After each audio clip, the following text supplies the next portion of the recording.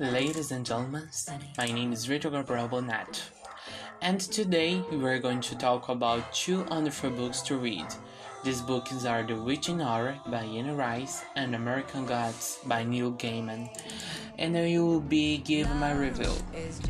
The Witching Time is a dark fantasy, horror, and drama written by Anne Rice that was released in 1990.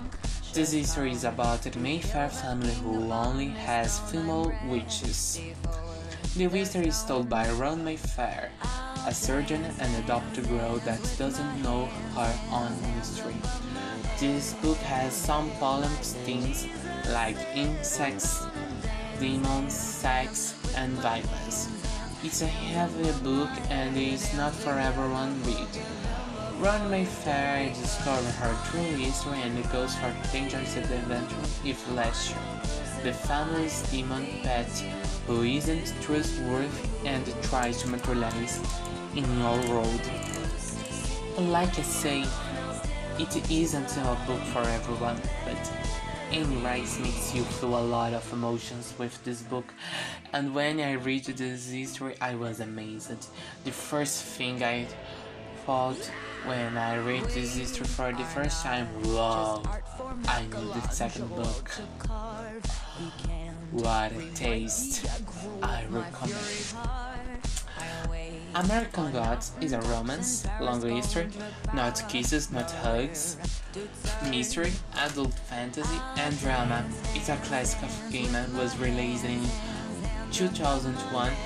And now let's talk about the character Chandler Moon, an ex-convict who lost his wife in an accident and is hired by a strange old man called Mr. Wednesday and go to travel for all country.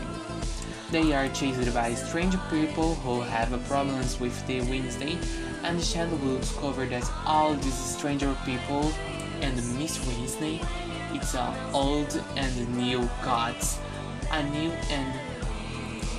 new gods is gods of nowadays, and old gods is about are the gods of the past. And these new gods and old gods still in a war